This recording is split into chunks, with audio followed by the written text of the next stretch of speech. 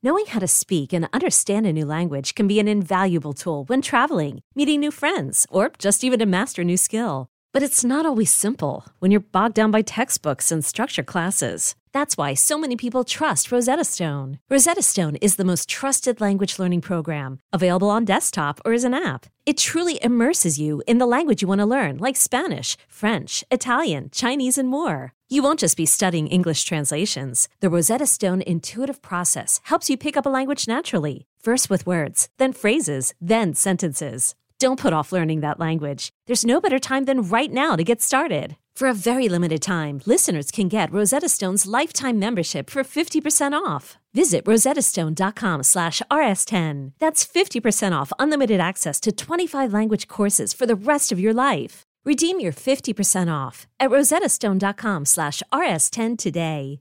I'm Sandra, and I'm just the professional your small business was looking for. But you didn't hire me because you didn't use LinkedIn Jobs. LinkedIn has professionals you can't find anywhere else, including those who aren't actively looking for a new job, but might be open to the perfect role, like me.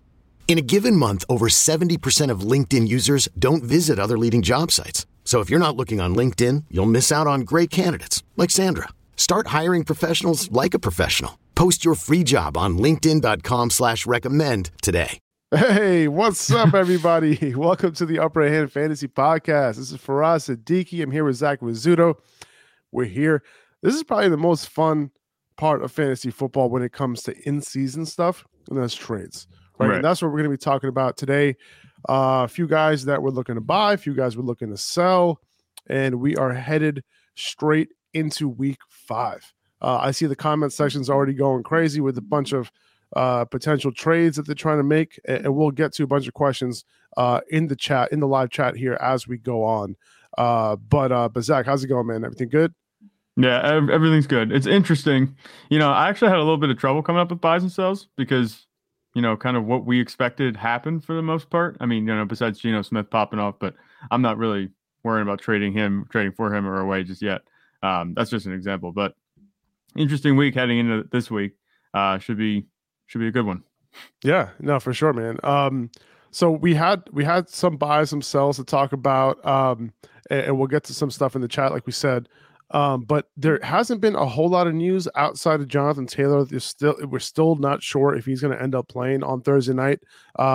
If he does, he's going to be in my lineup. I'm rolling him out there. If he doesn't, just have another option ready just in case Jonathan Taylor does not go. If I had to guess, I'm going to guess that he doesn't play just so that he's right for the following week. But like if he does, if he does play, I have him in your lineup. Nyheim Hines, I think, would get a bump here. I don't think I would really reach down and play Philip Lindsay because, Frank Reich did say that Philip Lindsay would be the guy who would get some carries, behind Nyheim Hines. And I just don't think I would reach down and play Nyheim and play Philip Lindsay unless you're in like a 14-team league and you like really need a running back badly. And he's all that's available on waivers. So like Nyheim Hines, I think would be like a, low end RB2 this week with upside, specifically in PPR leagues. Okay. And I think that's really it. There's a few guys who are going to appear on on the injury report today. Today is Wednesday. I wouldn't worry too much about it. I would kind of like, antennas up a little bit if somebody's not practicing, but don't worry about it. Just kind of make sure that going into Thursday, you monitor the practice reports. That's really when you want to start paying attention. Let's get into it, man. Let's get into some buys and sells. And, the first, one of the first guys that I had here might be surprising to a lot of people who listen to the podcast, and that's Gabe Davis. Yeah, and that one I was surprised. Yeah, and honestly, the reason why I'm okay like buying Gabe Davis right now is because he's just really affordable, right? And you're not going to get a return on his ADP. I don't think it's going to happen. Because he was being drafted, 4th, 5th round, pretty early, especially best ball. But even in season-long drafts, we've seen him go that early. Now, granted, he didn't do anything this year so far, right? Like that first week, he had a big, a decent game, but he's never had a decent target share that we can point to so far this year. Right. Now, we could point to his injury as a potential, as potentially why he hasn't been able to perform, but he's running a route on every single one of Josh Allen's dropbacks. So he's not extremely, not healthy, right? He can at least run around. I mean, if he was banged up, you would think that they would at least run somebody out there. But, looking at their depth chart, are they really going to rotate in Jake Kumerow, who was also banged up? Are they really going to rotate these other guys for Gabe Davis? I don't think so. So at this point, he is their full-time starter opposite Steph Diggs. He's going to have his big games, right?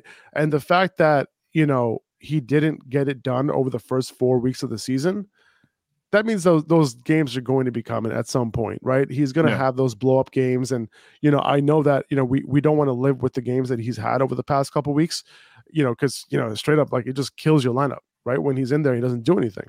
He hasn't earned the target share. And I don't think he's going to end up being a high target share earner. He just might not be that guy. However, this is a great offense, and he's going to have that blow-up game at some point because he's playing with Josh Allen. High-octane passing volume offense. And we know he's somewhat talented, right? Last year, when he was on the field, he was getting his targets, right? Yeah. We just didn't have a huge sample size of that. But going forward, I think as of this moment, he's so affordable that if I'm looking for some upside and I need a wide receiver, I think that a lot of people are done with Gabe Davis at this point. Yeah, and you could probably get him really cheap. We're experiencing an extended lull. This is kind of what we expected. We knew there would be weeks where he really didn't perform. We knew he was going to be hit or miss, boom, bust, that type of receiver. But we've had 3 weeks in a row now. I mean, granted, the one was with injury. He hasn't produced for you, even whether he's on the field or not. And you talk about maybe it's his injury. I don't think it's his injury because I don't see why they'd have him on running a route for 100% of snaps if he was injured. If he's being hampered by some type of injury, why would they keep him on there and potential to aggravate it, even when they're not throwing him the ball? He's running the routes. It's not, I don't think, an injury. I think it's just him suffering from what you kind of pinpointed at the beginning of the season and over the offseason, that his target share is not 100% there. And if you don't hit on those targets, which we know his targets tend to be deep passes and, all those flashy plays, he hasn't had those yet.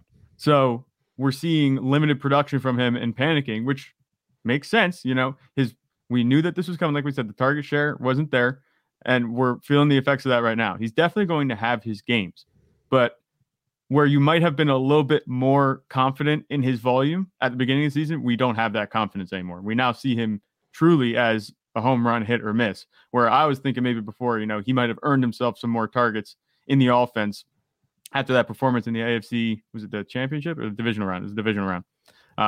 I thought maybe he would have earned some more targets. That clearly isn't the case. And whether that's his fault or not, that's up for debate. Isaiah McKenzie did come in and he's been showing up. He is a little banged up now, so we'll see how things go there. But it's been disappointing to start with Gabe Davis, but I think better days are definitely ahead. And if you could buy him low, I mean, you can't get much lower than where he's at right now. Yeah, it's true, man.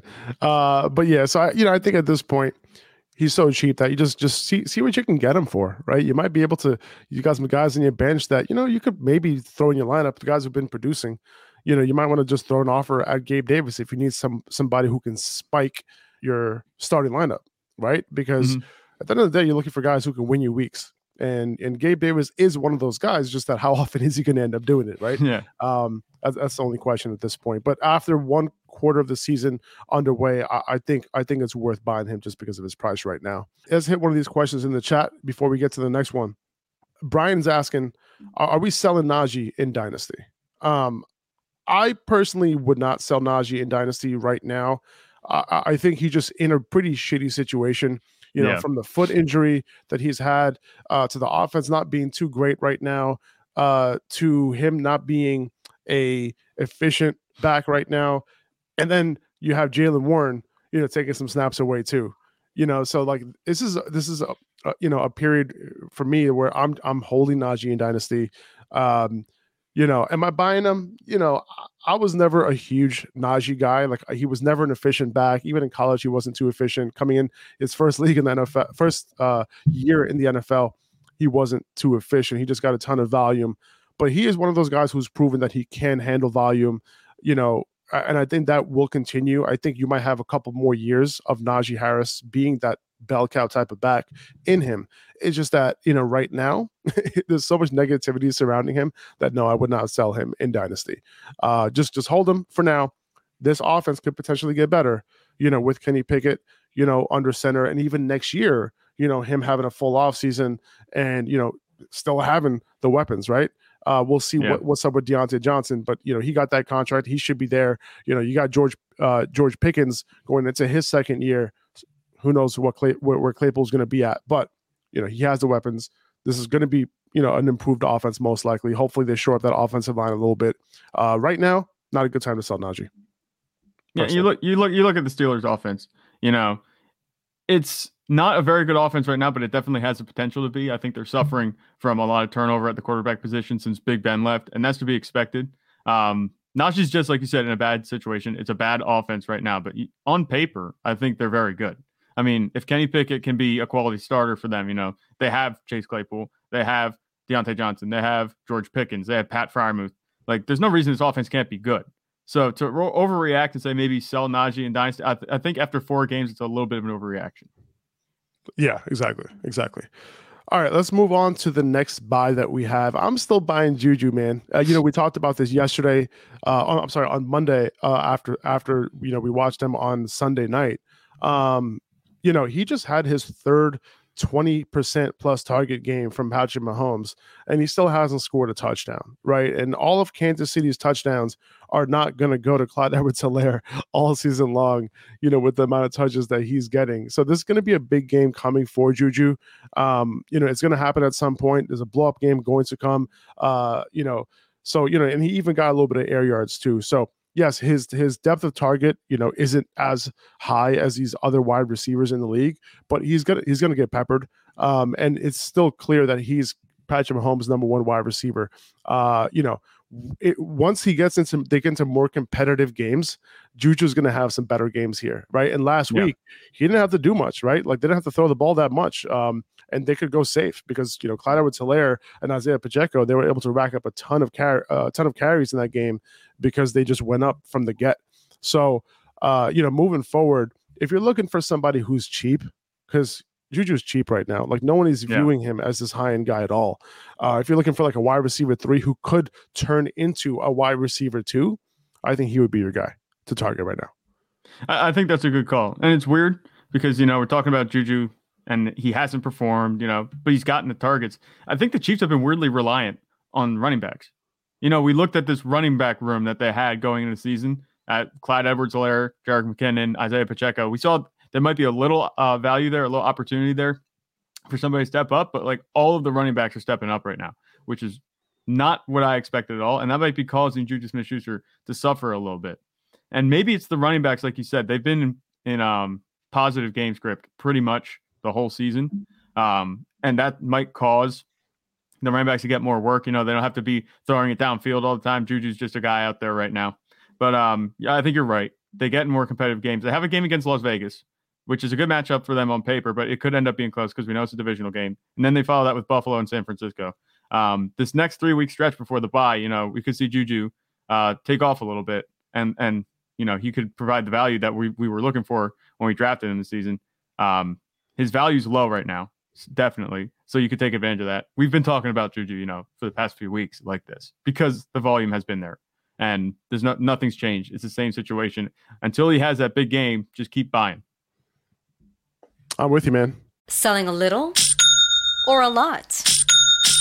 Shopify helps you do your thing, however you cha-ching. Shopify is the global commerce platform that helps you sell at every stage of your business. From the launch your online shop stage, to the first real-life store stage, all the way to the did we just hit 1 million orders stage. Shopify's here to help you grow. Whether you're selling scented soap or offering outdoor outfits, Shopify helps you sell everywhere. From their all-in-one e-commerce platform to their in-person POS system, wherever and whatever you're selling, Shopify's got you covered. Shopify helps you turn browsers into buyers with the internet's best converting checkout. 15% better on average compared to other leading commerce platforms. And sell more with less effort thanks to Shopify Magic, your AI-powered all-star. Shopify powers 10% of all e-commerce in the US. And Shopify is the global force behind Allbirds, Rothy's, and Brooklinen, and millions of other entrepreneurs of every size across 175 countries. Plus, Shopify's award-winning 24/7 help is there to support your success every step of the way. Because businesses that grow, grow with Shopify. Sign up for a $1 per month trial period at shopify.com/Odyssey Podcast, all lowercase. Go to shopify.com/Odyssey Podcast now to grow your business, no matter what stage you're in. Shopify.com/Odyssey Podcast.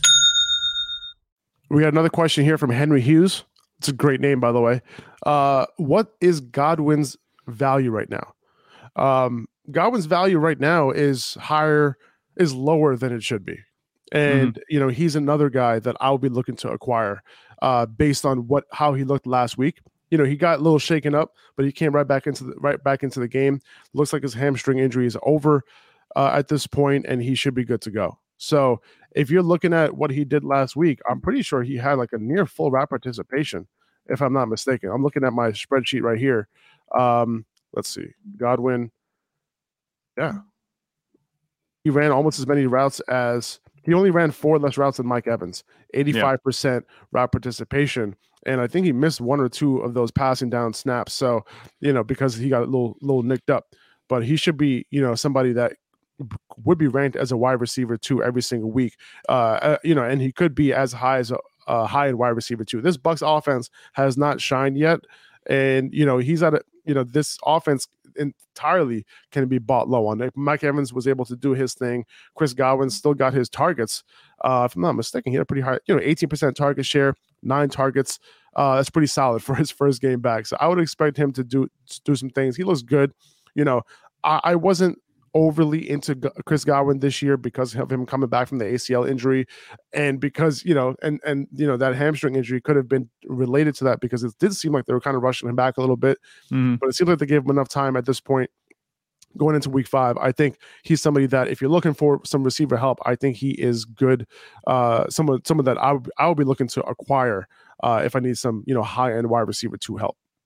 I think that's a really good spot, a really good target. Godwin, we talked about his value. His value right now, he's asking, what's Godwin's value right now? It's very low. And like you said, that's a buy low territory. We know what Godwin can be. We know he has a tendency to, be nicked up, be a little bit injury prone. But when he's on the field, he's getting it done. I mean, obviously against Dallas in the opener, we did kind of feel like they rushed him back, and we saw that happen. He left pretty early. He only got 3 targets, but he comes back and plays almost pretty much the full game against Kansas City, and he gets his 10 targets. That looked Chris Godwin-esque, at least from what we've seen. So I like Chris Godwin as a buy low, definitely.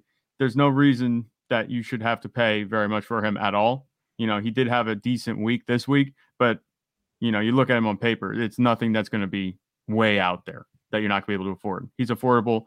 He might be just a little bit more pricey than maybe a Gabe Davis, but he's still very much in the realm of possibility to acquire. You don't have to spend any of your quality players for him. Yeah, I'm with you. And even if you do have to spend, a quality player here and there, like, it's not bad, because I think he'll come through. As long as he doesn't get hurt, he's going to be Tom Brady's slot receiver, and he's going to continue to do his thing. And we saw that that's who he's going to favor right now. And Cameron Brate, was being targeted at a high rate from Tom Brady before he went out with the concussion, and it seems like the NFL botched that one too. Yeah, I digress. But this week it looks like Chris Godwin could have a potential blow up game, because a lot of those targets that were going Cameron Brate's way, he might not play this week, right? And we might see a extremely tight target distribution between Mike Evans and Chris Godwin. And then after this game, if he blows up, you're not going to be able to acquire Chris Godwin at the same price. Okay, right. Like we say, like the great Fat Joe has said, today's price is not yesterday's price.